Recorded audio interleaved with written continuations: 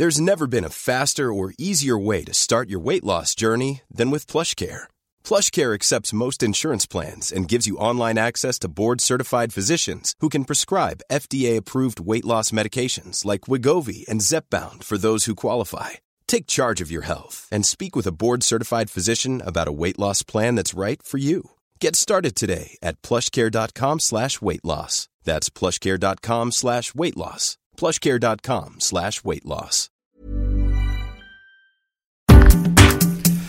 Welcome to the Debunking Economics podcast. I'm Phil Dobbie with Professor Steve Keen, and today the central banks around the world seem to be colluding. They've all met up in Portugal this week for an annual conference, and now the talk is very much about lifting interest rates, particularly in Canada, the UK, the US at some point, and Europe, despite all those troubles in Greece. So what will that do? I mean, inflation is low in most places, although in the UK it's actually higher than wage growth, so people's income is already going backwards. And of course the Tory government is limiting most public sector wages to 1% per year, well below inflation. So those public sector workers are really going to feel it. Then the Bank of England looks like going to hit them with higher interest rates. So Steve, what's that going to do? What's going to be the impact of all of this, do you think? Oh, God.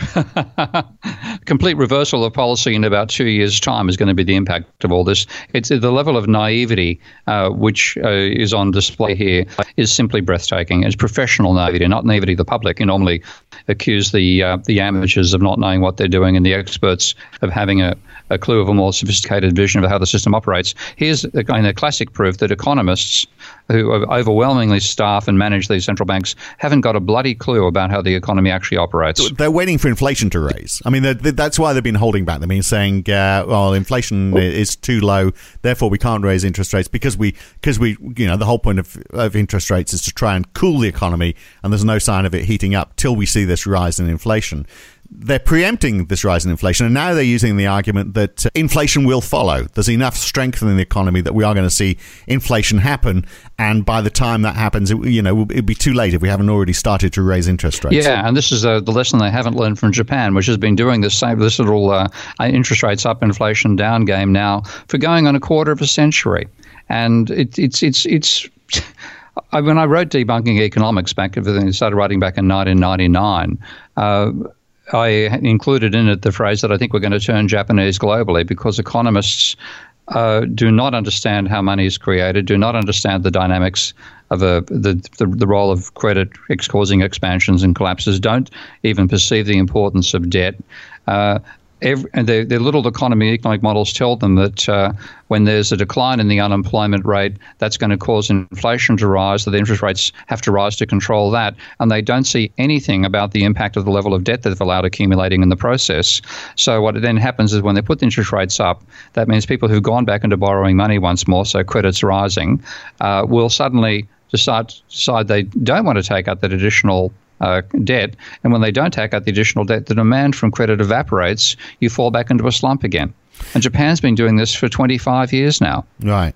And yet, I mean, obviously the reason why that level of debt rose in part is because interest rates have been so low. No, we're talking back during the 1980s. When interest rates are actually quite high. The growth, and this is the classic experience of this, is actually the UK's, and that's probably the most remarkable chart for me in my most recent book, Can We Avoid Another Financial Crisis, was the chart showing the level of private debt to GDP in the UK from 1880 to today. And from 1880 to 1980, the whole century, it had no obvious trend and it never exceeded 72% of GDP. From 1982 until 2010, it went from 55% of GDP to 195% of GDP. And that incredible increase in credit occurred because we had both a deregulated financial sector, encouraged to lend money, and the whole sort of belief that the world, that when you remove regulations, you free up capitalism and bang, you get growth. What you got instead was growth in credit. That occurred. That caused a huge boom, and then a collapse, and then another boom, with deflation becoming the rule from 1980, about 1990 on. And now we've ended up where we are now. Interest rates were almost an irrelevant, not irrelevant control, but had far less control because the people who thought they were fine-tuning it had models in which there was no role for credit and no role for debt. And they've been through a financial crisis caused by too much debt. They still don't realize that's what actually caused it. And now they think they can just fine-tune these rates, these flow rates they have in their DSGE models, because all the flow variables they look are back to the levels that they think are sustainable. But the stock variable they ignore, which is the level of private debt, is far higher than it was back in 1980, let alone back in the 1950s and 60s. So when they put these interest rates up, they're going to cause the credit flow that they're ignoring. They don't even take this into account in their models. That credit flow is going to disappear. The demand will fall over. The economy will go back into a slump again, and they'll be forced to reverse direction. Right, and they're not giving themselves a lot of wriggle room, are they? Because if they raise interest rates by, say, 0.25%, and it has an impact, or 0.5% or whatever, and they want to backtrack on that, I mean, they haven't got far to go, have they? It's trivial. Like, again, if you wonder why are they doing this, why do they think controlling interest rates, varying interest rates, is going to have effect to control the overall economy? It's because the core model they've got has the rate of investment depending upon the rate of interest, in the sense that if you put the rate of interest up, you increase the discount rate that firms are supposed to apply to what they think is their future cash flow.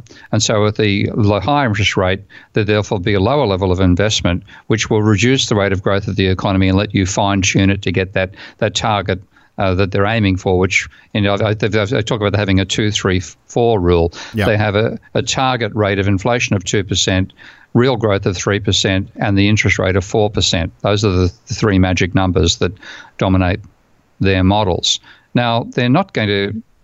Those 2, 3, 4 numbers are a myth. Because let's go back to the investment thing. Is it true that the rate of interest is the main determinant of firms' willingness to invest? Not in the real world. What's the real determinative level of investment? Is your expectations of future profit? Yeah. Now, is someone going to buy what you're investing to make?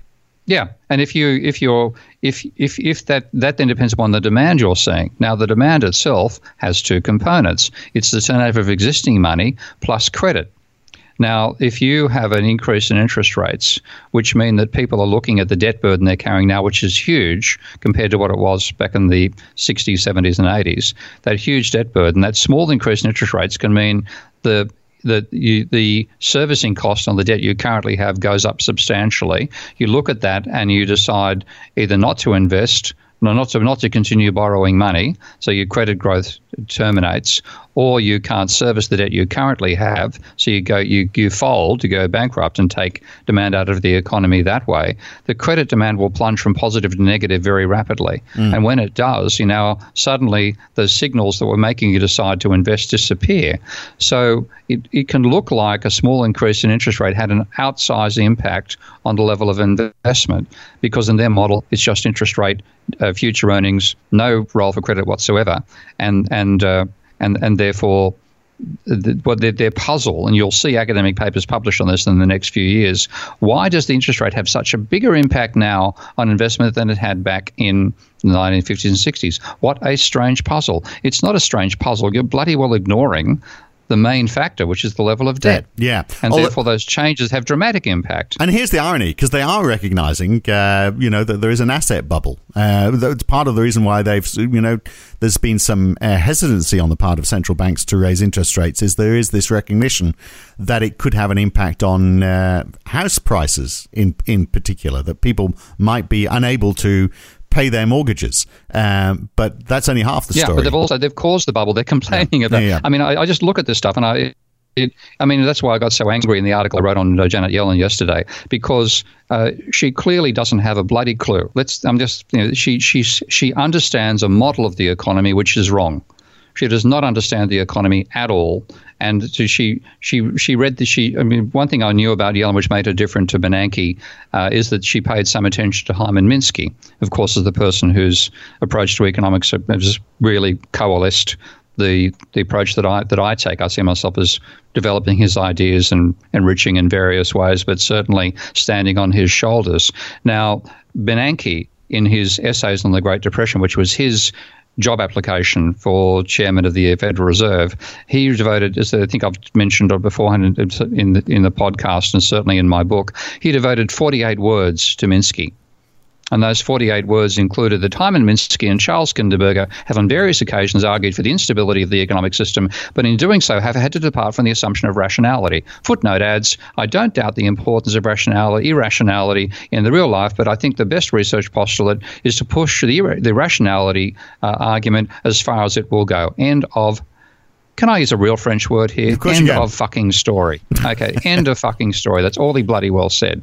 That was the end of consideration of Minsky. Now, Janet was invited to speak at the Levy Institute in upstate New York. And the Levy Institute, a bit of a long story here, Jerome Levy was an engineer whose father owned a textile business, and so back in the 1920s or thereabouts. And he applied mathematics of engineering, which pretty much second-order damped oscillation models, to looking at the past price dynamics he'd seen for purchases of textiles and then the market itself. And he worked out there was a sort of a damped oscillation going on there. So when there was a boom going on in the price for textiles merchants come around to say, how much do you want to buy? Jerome Levy's answer is nothing, zero. They're saying, but look, the price is rising like crazy. If you don't buy now, it's going to cost you more in the future. He says zero. Price crashes. All his competitors go bankrupt, not all, but a substantial number. He then buys them up and becomes a billionaire. Yeah. And then in that process, he realized the mathematics of Mikhail Kalecki, who's a Polish economist who's seen as having done a lot of the work that Keynes did before Keynes did it, and again using engineering ideas from his time as an engineer in Poland. And so the Jerome Levy Institute becomes tied up with Kalecki, which also influences Minsky, which means in Minsky's final years, he was actually sitting in office in the Jerome Levy Institute in Bard College in upstate New York. Long story. I then wrote a large part of Debunking Economics in Minsky's office. Minsky died in 96. I was there from 99 for 6 months during my sabbatical leave. Anyway, Janet Yellen spoke, I think in 1996 it may have been, the last year of Minsky's life at the Bard College. She didn't have a clue about Minsky clearly at the time she wrote. She was extolling the virtues of CDOs as a way of reducing risk in the financial sector. But she came back in 2009 and gave a talk to the Hyman Minsky, whichever it may be, I'm guessing it was about conference number 19 in the series of Hyman Minsky conferences named after Hyman Minsky at that center. And she read him well. The amount of attention she paid was zero. And so she comes out yesterday, when it was the day before yesterday, when we were recording this podcast, in London, and says she doesn't think there'll be another financial crisis in her lifetime. Mm. And by this, you mean her lifetime, you meant the lifetime of the audience she was speaking to, so 40, 50 years worth. I was going to say, perhaps she's very ill. That's the only way. There's only two ways you can actually rationalise her comment. Either she's going to die tomorrow, and therefore there won't be a financial crisis in her, or she hasn't got a damn clue, and she thinks it's all due to exogenous shocks. And we've had a big exogenous shock back in 2009. So the odds of another exogenous shock of that scale are so low that they won't occur for 50 or 100 years, like a 50 or 100 year flood. And therefore, we're all safe to ignore the possibility of one in the future. Right. So people like that are making decisions about economic policy. So the fact that we have this collusion going on, Canada, the UK, the US, Europe. Interestingly, not much word from Australia. But central banks tend to be all saying now, well, let's all do it soon. Let's all raise our interest rates rather than, because they're all together in Portugal, obviously they got drunk and thought this is a good idea.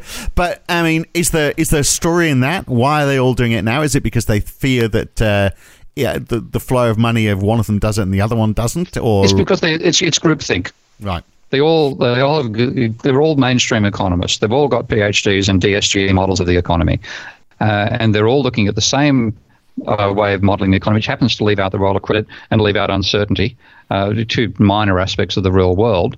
And therefore, these signals, they're seeing they're all going in the same direction. So thank God we're through the crisis. Let's start putting rates up. The only reason I can give a positive for them in putting rates up at the same time is because they've finally realised there is a carry trade. So if there's a big gap between interest rates in one country to another, there'll be the Mrs. Watanabe effect, I think it's called. Yep. People will transfer money across to their country with a higher interest rate and make a double gain, a capital gain, as well as because of rising appreciation depreciating currency. Plus, also they get a higher rate of interest. So they're by coordinating, they're trying to cut out the Mrs. Watanabe effect. And on that basis, I'd give them 7 out of 100. That much. So look, we've spoken before about Canada because they are carrying so much debt. So what's the impact for them of raising interest rates? Because Canada is amongst those central banks that are talking about it. Okay, well, Canada's going to pay for that because Canada's on the verge of a financial crisis courtesy of the debt bubble that it got through the 2008 crisis, where it's one of my prime candidates for a crisis. So when the Central Bank of Canada puts up rates, it'll probably be the first one to cause a recession in its own economy. Right. But the others will follow. So step by step, I mean, clearly pushing up interest rates is going to make it very hard for those people who have borrowed too much money to pay their mortgages on their homes and their investment properties, and people are going to stop. People are going to stop borrowing as well because the interest rates have gone up. So that's in effect sucking money out of the economy in both directions, isn't it? Yeah, and this is the real hole, because credit demand will go from positive to negative in response to an increase in interest rates.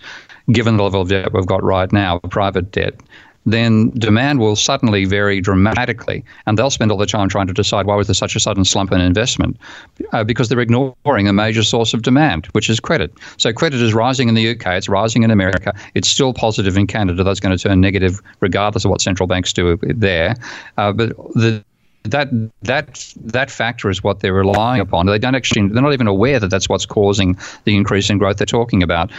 And how much they're going to snuff that out? And how much putting up rates? Right. And how much is it going to? How much of an interest rate is it going to take to have a profound effect? Because I mean, they're talking about a 0.25% rise normally, aren't they? With most of the most of the changes they make, is that going to be enough to start this topple effect? No, not 0.25%, but certainly when you get to the stage of about a 1% rise, then that's going to be sufficient.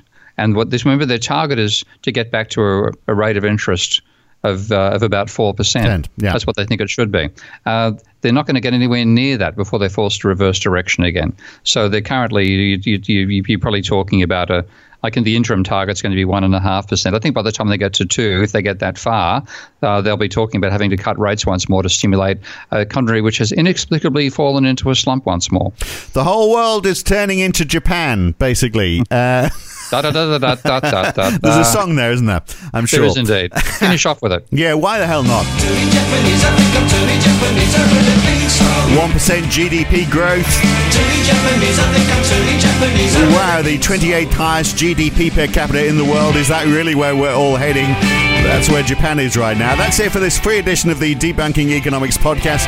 To hear more, support Steve Keen on patreon.com/Prof Steve Keen. If you commit to $10 or more per month, you get access to all the existing podcasts, all 50 of them, plus the new ones, 1 or 2 each week. Or you can subscribe at debunkingeconomics.com on the website. Choose a plan from the right-hand side. I'm Phil Dobbie. Till next time, thanks for listening.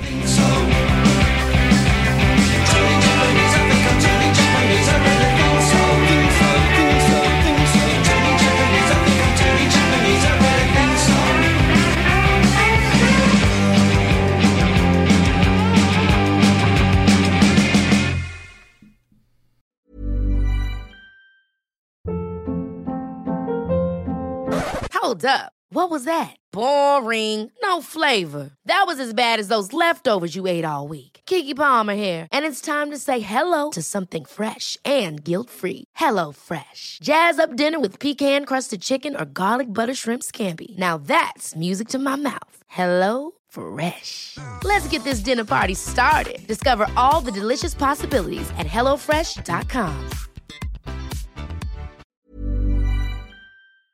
If you've enjoyed listening to Debunking Economics, even if you haven't, you might also enjoy The Y-Curve. Each week, Roger Hearing and I talk to a guest about a topic that is very much in the news that week. It's lively, it's fun, it's informative. What more could you want? So search The Y-Curve in your favourite podcast app or go to ycurve.com to listen.